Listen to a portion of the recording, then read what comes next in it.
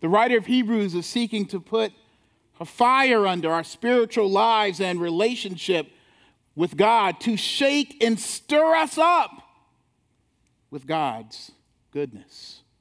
There are three things I want you to see and be shaken and stirred by this morning. First, that the Lord has called us to be citizens of an eternal kingdom. And finally, that the Lord calls us to be consumed by the grace of God. Citizens of an eternal kingdom, careful about his holiness, and finally consumed by his grace. Did you know that today's joining day celebration is less about joining Christ Central Church at 3646 Central Avenue, and more about believers confirming today that they are citizens with all believers in the world and from all ages, past and present and future, of an eternal kingdom? Look with me at verses 18 once again. It says, "For you have not come to what may be touched, a blazing fire and darkness and gloom and a tempest and the sound of a trumpet and a voice whose words made the heavens beg that no further messages be spoken to them. For they could not endure the order that was given. If even a beast touches the mountain, it shall be stoned. Indeed, so terrifying was the sight." Sorry, my book's bending. "The sight that Moses said, I tremble with fear.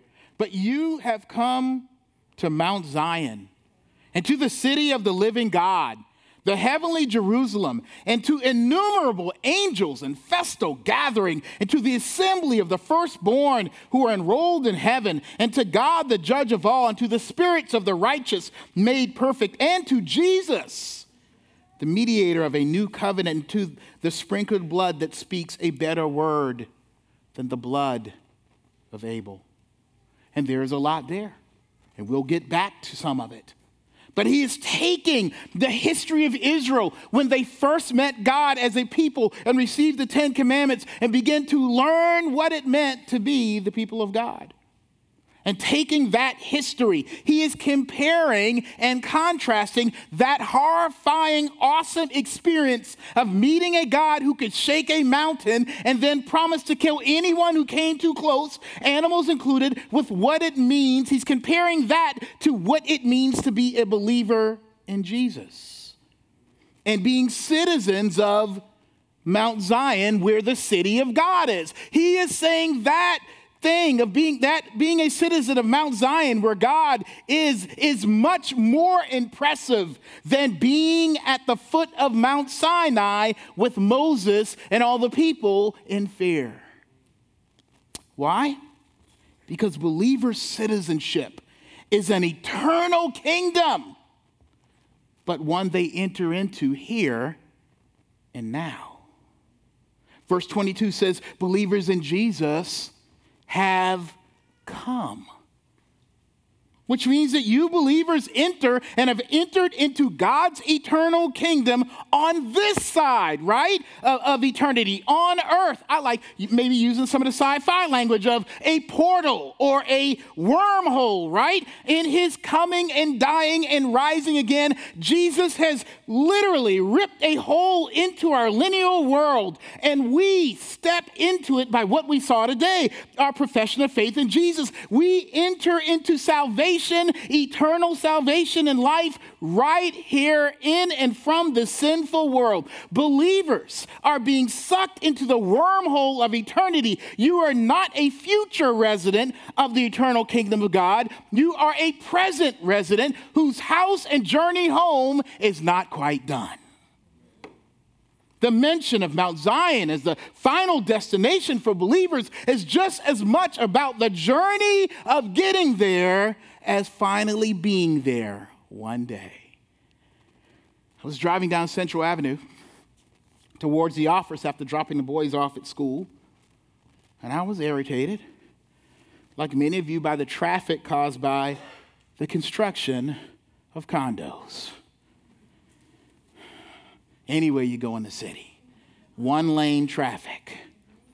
And one unfinished condo has a sign on it that says leasing now, with a crane still constructing, but blocking part of the sign, right? Leasing now. That condo was not done, but apparently you can sign a contract that will make you a present resident of its promised future. Believers are present property owners and inheritors of a future but finished place in God's eternal kingdom right now. And that is promised and signed and sealed and delivered now because of the finished work of Jesus and their faith in his salvation. Look with me at verse 22 and through 24 again.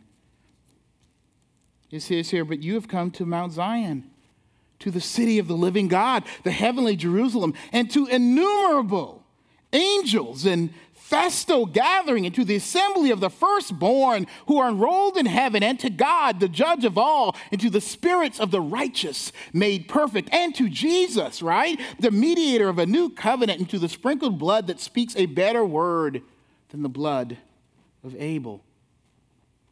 When you became a believer down here, one of your life songs became, I'm going up a yonder. Y'all know that song? I love that song. I tried to get us to sing it here, but someone was like, we only sing that at funerals. Right? It wasn't Kelly that said it, was somebody else. But going up a yonder. I'm going up a yonder. I'm going to say goodbye and see my Lord, right? I'm going to see the King, right? That's another song, right? And it's a song not of death, but of your life.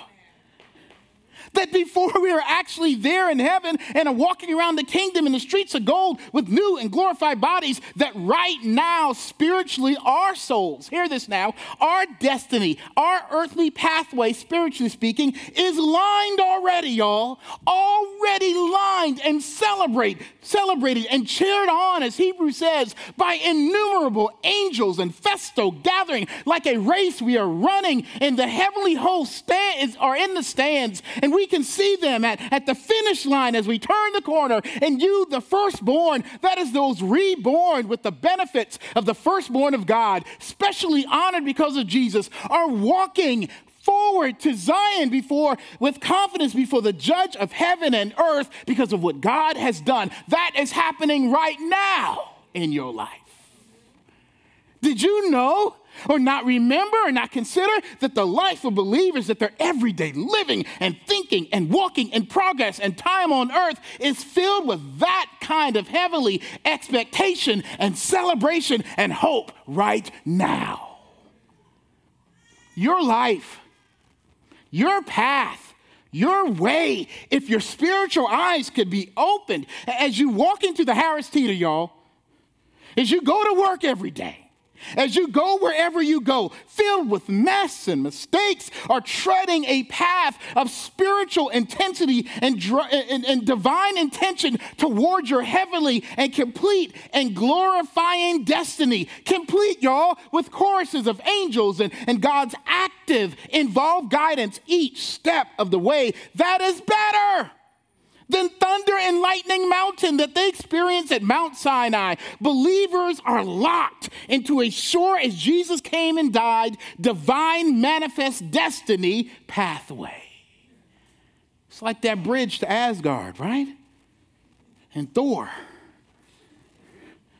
It's the Bifrost, right? That gateway, that rainbow bridge thing, where God has sent his son to be our Lord, and having saved people is now bringing and calling them back home, traveling a metaphysical course of time and space toward being swallowed up and completely engulfed up into God's eternal kingdom. And that picture changes everything. Because how and where and why you walk and live are made that much more important and intentionalized and should get our attention and care, because you are running and walking on a kingdom heavenly path. Each day and way we believers live should declare, this is where and why and how I am walking through this world and life towards Mount Zion. in the face of Mount Zion and in line with divine providence and sovereignty and the will of God for me, believers must live declaring and how they live and walk, this is not my home. This place, this world's fallenness is not it for me. This is not my final destiny, not my sickness, not my job loss, not my financial issues, not my oppression or depression, not the racism and sexism and abuse I might have endured, not this disappointing in so many ways relationship or marriage you might be, and not that those things are not important and redeemable along the way by God, but as you believers go through them and live in them, you are called to go through them as if their brokenness and that blight is not the end or final destiny of the story, that even death is not your story. So as eternal citizens of an eternal kingdom, believers walking towards and in the shadow of Mount Zion, we are called by God in that place then to be careful about the holiness of God at that metaphorical mountain. Because our God is not only just in his holiness, but according to this passage, he's described as being jealous in his holiness. In verses 18 through 21, you have a picture again from the Old Testament. When the people of God, having been freed from Egyptian slavery, met God in the desert at Mount Sinai, where Moses goes up to meet God, and the event is so terrifying that they don't want to hear the voice of God directly. They don't want to go up to God directly. They don't want God to come down from that mountain. You stay up there. Because they knew he was holy and they were sinners. And so they sent Moses, right? Moses, you go, all right? And Moses had to climb that mountain and meet God and hear from God. And Moses in the passage says, this is a terrifying thing, y'all. I don't really want to do it, but I'll do it because I'm God's person to do it. And he came back after having met with God and repeated what he said. And the mountain itself, where Moses climbed to meet God in the place of the people, was so radiated, y'all. This is real interesting, right? Radiated with the holy presence of God, that if someone or an animal even accidentally touched the mountain, they could not even be touched, but must be killed by an arrow or a stone before anyone else touched them, or they touched anyone else. That's not a walk at the park, y'all, right? Think if you let your dog off the leash like you're not supposed to. Fido, come. Fido go over there to take care of his business on Mount Sinai. Get a little too close. Zap. That's it. Now you got to kill Fido, right? Seriously, this was no joke. And it said, you know, it's almost like that it was this radiated mountain, right? That if literally like falling carelessly into some radiation zone, that literally like falling in and not being nonchalant around God's holiness could have gotten you killed in the Old Testament. You know, it's no different today. Believers today, how do y'all say it? Don't even need to be tripping about and around the holiness of God, right? And Hebrews is saying this, that if being at the foot of Mount Sinai that day was a place to be careful around the holiness of God, how much more we who spiritually stand at the foot of Mount Zion, God's holy and final kingdom in this day and age. Believers stand at the most holy place of any human being in human history on the journey to Mount Zion, which means all things that held true at Mount Sinai. You know, people like to say, oh, that's the Old Testament God. No, the New Testament God is worse and better. When I say worse, terrifying. More concerned, right? I think we got it wrong because of grace. That we've mixed up what grace actually means. We think grace means God's holiness dropped down a little bit. that his intensity about who he is and how holy he is, has kind of eased up a little bit. That's not the definition of grace. Grace doesn't ease God's holiness. It doesn't take away from his judgmental justice around his holiness. It doesn't take care or lessen his jealousy about who he is. We've changed God and called it grace. We're saying he's not uptight about sin, and called it grace. And we are lying about who God is if we say that or believe that. He's more slack about grace. He ain't slack. We're slack. If it's true at Mount Sinai, then the same things are still true about God's holiness, right? God was just at Mount Sinai and killing those who thought they could take his holiness for granted, taking what he said and who he was for granted, or that they could somehow on their own in ignorance or arrogance think they could take on or unlawfully share in his holiness like touching the mountain would mean. No, God was, is, and always will be a just and jealous God who doesn't negotiate his holiness. It is a non-negotiable divine attribute. And if we try to take it and be good and righteous on our own, or ignore his holy word in person, we are headed for a one-way crash course with a holy God. I remember the commercial, y'all, with Frank Thomas in it. What position he played? First base for the White Sox. And in this commercial, Frank Thomas is running home to home base. And the catcher has the ball waiting for him, blocking the base. And you can hear him talking in the background. He's rounding third base. And he says, taking home plate is like two trains colliding. And they show him hit the catcher, and the ball rolls out the catcher's hand. And he says, I'm the big train. Guys, God's the big train.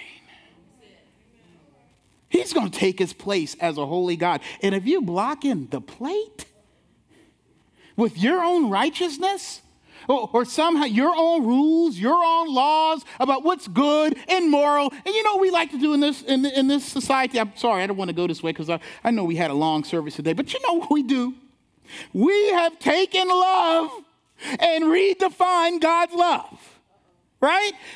God wouldn't do this because that isn't loving, or God wouldn't dislike this, or God wouldn't disapprove of this, or this lifestyle of this person, or the way they want to do it, and how they want to live it, and how they want to define it, because he's love. How dare you? He is jealous of his holiness, which means it's his. He don't share it. He don't get it. We're not allowed to redefine it. We don't get to abridge it. It is unabridged holiness when we're talking about God.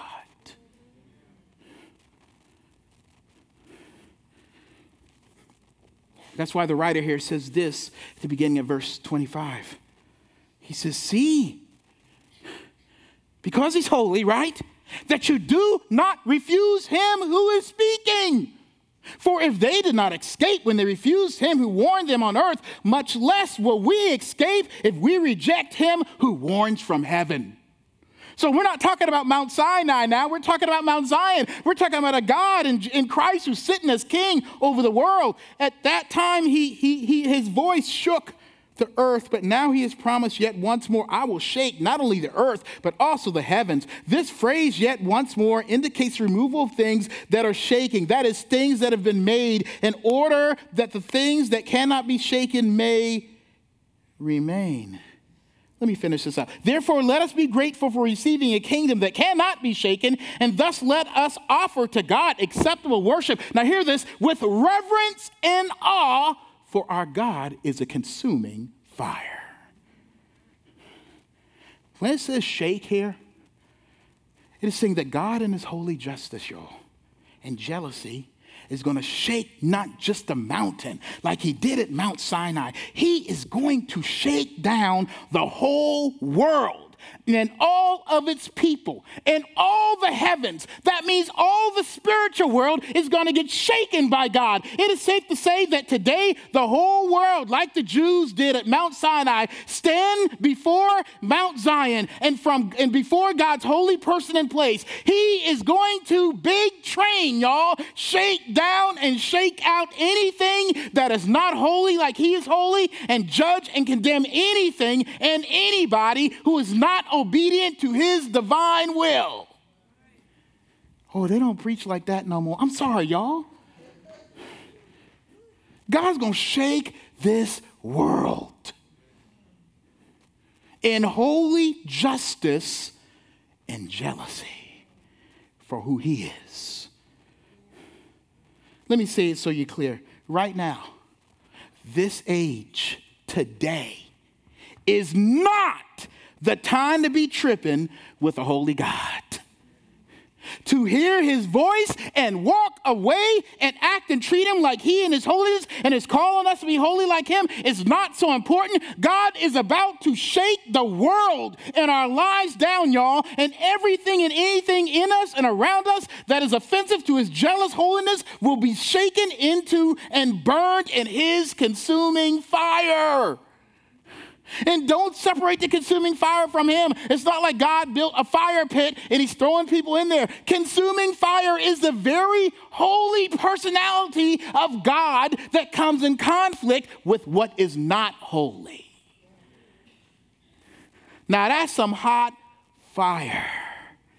That's some sure fire. That's some purifying fire. It is God himself. It is his holiness that is on fire.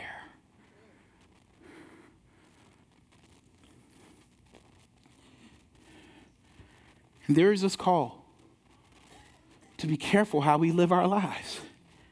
Whether ignorant or arrogant, this is a time and place and space of urgency.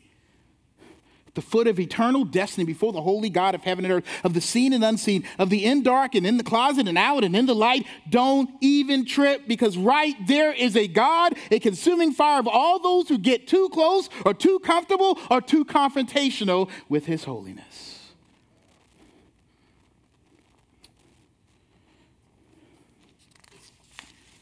We should be to ourselves and our neighbors, right? Like, look, brah. Do you know where and what you are living in?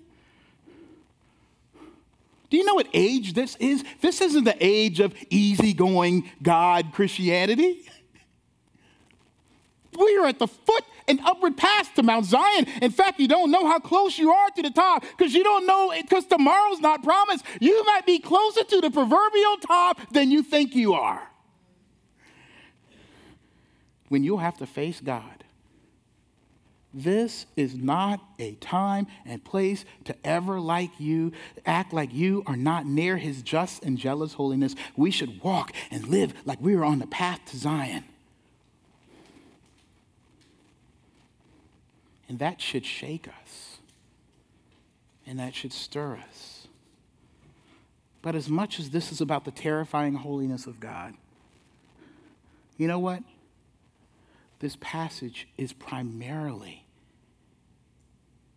about the stirring, covering, and consuming grace of God. Look with me again at verse 26, y'all.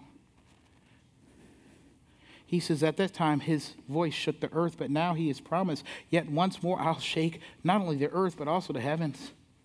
This phrase, yet once more, indicates the removal of things that are shaken. That is, things that have been made in order that the things that cannot be shaken may remain. Therefore, let us be grateful for receiving a kingdom that cannot be shaken, and thus let us offer to God acceptable worship with reverence and awe, for our God is a consuming fire. This passage is promising believers that as they walk in life journey towards Mount Zion, as they walk towards their final destiny in Jesus, in and towards an eternal life in the kingdom, that as they walk, God will be shaking their lives as they hear his word and as the Holy Spirit works. The Lord is working, now hear this, to burn away all that is not compatible to him and his kingdom. not to hurt us or make us suffer or consume us in his judgment, but so that you and I can inherit the kingdom. So that broken people like you and me will not be cut off from the holy blessings and final, and get this, even present benefits of God. God is shaking all things to purify and stir us so that we can love and enjoy him and all he has for us now and forevermore. Let me say it. God will shake this world and heaven too. All of its institutions and people and rulers and kingdoms seen and unseen and heavy hitters and superstars and leaders, good and bad, great and small, and with it, God will shake the world in all sorts of circumstances and issues and problems and catastrophes. Just turn on the news or look on your phone, not right now, but later. The world is shaking apart. And ironically, coming together like they gonna do something to only be shaken apart again. And God has let believers experience his shaking as well. Just by being in this fallen world, our lives too, right, are shaken with sickness and distress and suffering and job loss and all kinds of scary and possibly discouraging things. And yes, one day death. Yes. But with very different results than the world that is not part of his eternal kingdom. Unlike the fallen world, believers' lives are not shaken into a consuming fire, but rather into a heart-stirring grace and life of worship. It reminds me of the words to the song, "It Is Well." You know, heard the history behind this? Like, this guy wrote this song after his family perished at sea. He composed this song when the boat passed over right at the place where his family was lost. Shaken by sorrow, he says this: "When peace like a river attendeth my way, when sorrows like sea billows roll, whatever my lot, thou hast taught me to say, it is well with my soul. Though Satan should buffet, though trials should come, let the blessed assurance control that Christ has regarded my helpless estate and has shed his own blood for my soul. It is well with my soul, it is well. My sin, oh, the bliss of this glorious thought, my sin, not in part but the whole, is nailed to the cross, and I bear it no more. Praise the Lord, it is well with my soul." And you see why this passage says, let us be grateful. Because while the world may shake away, his eternal kingdom, love, and purposes for you and me will not. You, his people, are inheriting and holding on to and being held into a life and kingdom that cannot be shaken away. The Lord will not let you, who are his, be shaken out in the process. I don't care what you and the world around you is going through. He will not lose you or leave you in the shake, but will be careful to by it stir in you a renewed heart and renewed life, a renewed courage and a renewed reverence and awe for him. When we look at verses 28 and 29, you know what this reverence and awe is really about? And that grateful praise, I'm going to warn you that if you read this passage without hope in Jesus, let me tell you what it could be saying. You should be grateful and reverent and in awe because God is really scary. And if you don't, you done. But this is not Mount Sinai, y'all. This is Mount Zion. It's more terrifying, but it is also better. The grateful, awesome reverence is seeing, right, how terrible and holy and shaken your God is and what a consuming fire he is, and seeing you and me, his children, in the middle of it, spared and changed by grace from it. How awesome is it right? That someone broken and breaking things like you and me, right? Doing and experiencing all we can to destroy any hope of ever being right with God. Tripping with God sometimes and being shaken in our faith. Yet, by grace, God wouldn't let us go. That we are held and kept in the grace and love of God, that we are clothed in and by Jesus like a holy radiation suit and covered in his blood, right? An effective covering in the blood so that you and I can walk in a holy path and place a divine destiny. You and I, well, I know at least me, but I'm guessing there are a few more in here who are grateful. Because they look at their lives apart from Jesus, and you know you shouldn't be that close to God. You know you shouldn't have made it. You know we should be done before God. We should look in with awe and reverence at the grace of God over our lives and see and say, look at God. Won't he do it, as we like to play around and say? He didn't have to, but he did. I mean, we, people like you and me, broken, struggling, sometimes weak, are marching and looking with great hope and moving to Zion. We stand safe and joyous in the consuming fire of God's holiness, looking at a world falling apart around us, in it with great joy and not fear and condemnation, all because God's awe-striking, consuming grace in Jesus Christ. Believers marching and walking to Zion, you should and can praise him. Not because of fear and condemnation for his praise, but grace, stirred reverence and awe, and grateful reverence and awe, we declare, thank you, God. We are in the company and community of Zion, and nothing will or can stop that. Let the world fall. Let things shake. Let sorrow come. But in the middle of it, God's got you who are on the path to Zion in Christ Jesus. To be shaken and stirred. We live and move and have our being as we march toward our divine destiny. Beginning now, towards and with a holy God who sits in Zion. I grew up singing this song at my home church, Crazy Enough Mount Zion, AME Church. This hymn, written by Isaac Watts, called Marching to Zion. And I'll leave you with this. Come, we that love the Lord, and let our joys be known. Join in a song with sweet accord, and thus surround the throne. We're marching to Zion. Beautiful, beautiful Zion. We're marching upward to Zion, the beautiful city of God. The sorrows of the mind be banished from this place. Religion never was designed to make our pleasures less. Let those who refuse to sing, who never knew our God, right? But children of the heavenly King may speak their joys abroad. The men of grace have found glory begun below. Celestial fruits on earthly ground from faith and hope may grow.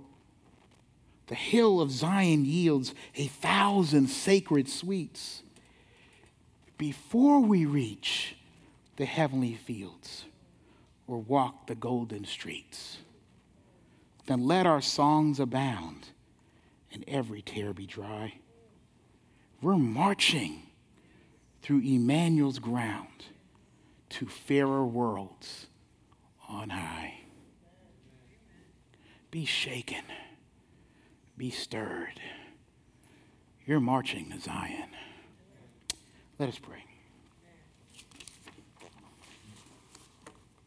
Heavenly Father, what awe it is and how awesome it is that we, with a God who is in consuming fire, should have such grace. Help us, Lord, to respond with worship. Sis, we ain't supposed to be there, but we are because of your grace. When we think about your holiness, we thank you for Christ being our righteousness. Now, Lord, I ask that we would live this life like we're really there in your holy presence, standing in the righteousness of Christ. Help us, Lord, to be grateful for what you've done, because you did it and you didn't have to. We praise you for Zion, where we're going, the beautiful city of God. Lord, I pray for those going through, there's lots of struggles, lots of hardship. And it does seem like the world is just shaking them, shaking their resolve, shaking their faith, shaking those they love. But Lord, we thank you that you said those who are in your eternal kingdom will not be shaken out. They will not lose their faith because you will not lose them. Hold us, Lord. Hold us in your hands, and we will be sure and careful to give you praise. This we ask and pray. In Jesus' name, amen.